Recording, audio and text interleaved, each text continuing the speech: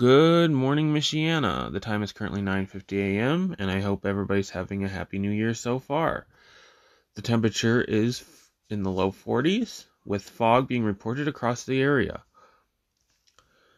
The fog should, however, taper off through the afternoon as we get slightly above the dew point at 47 degrees.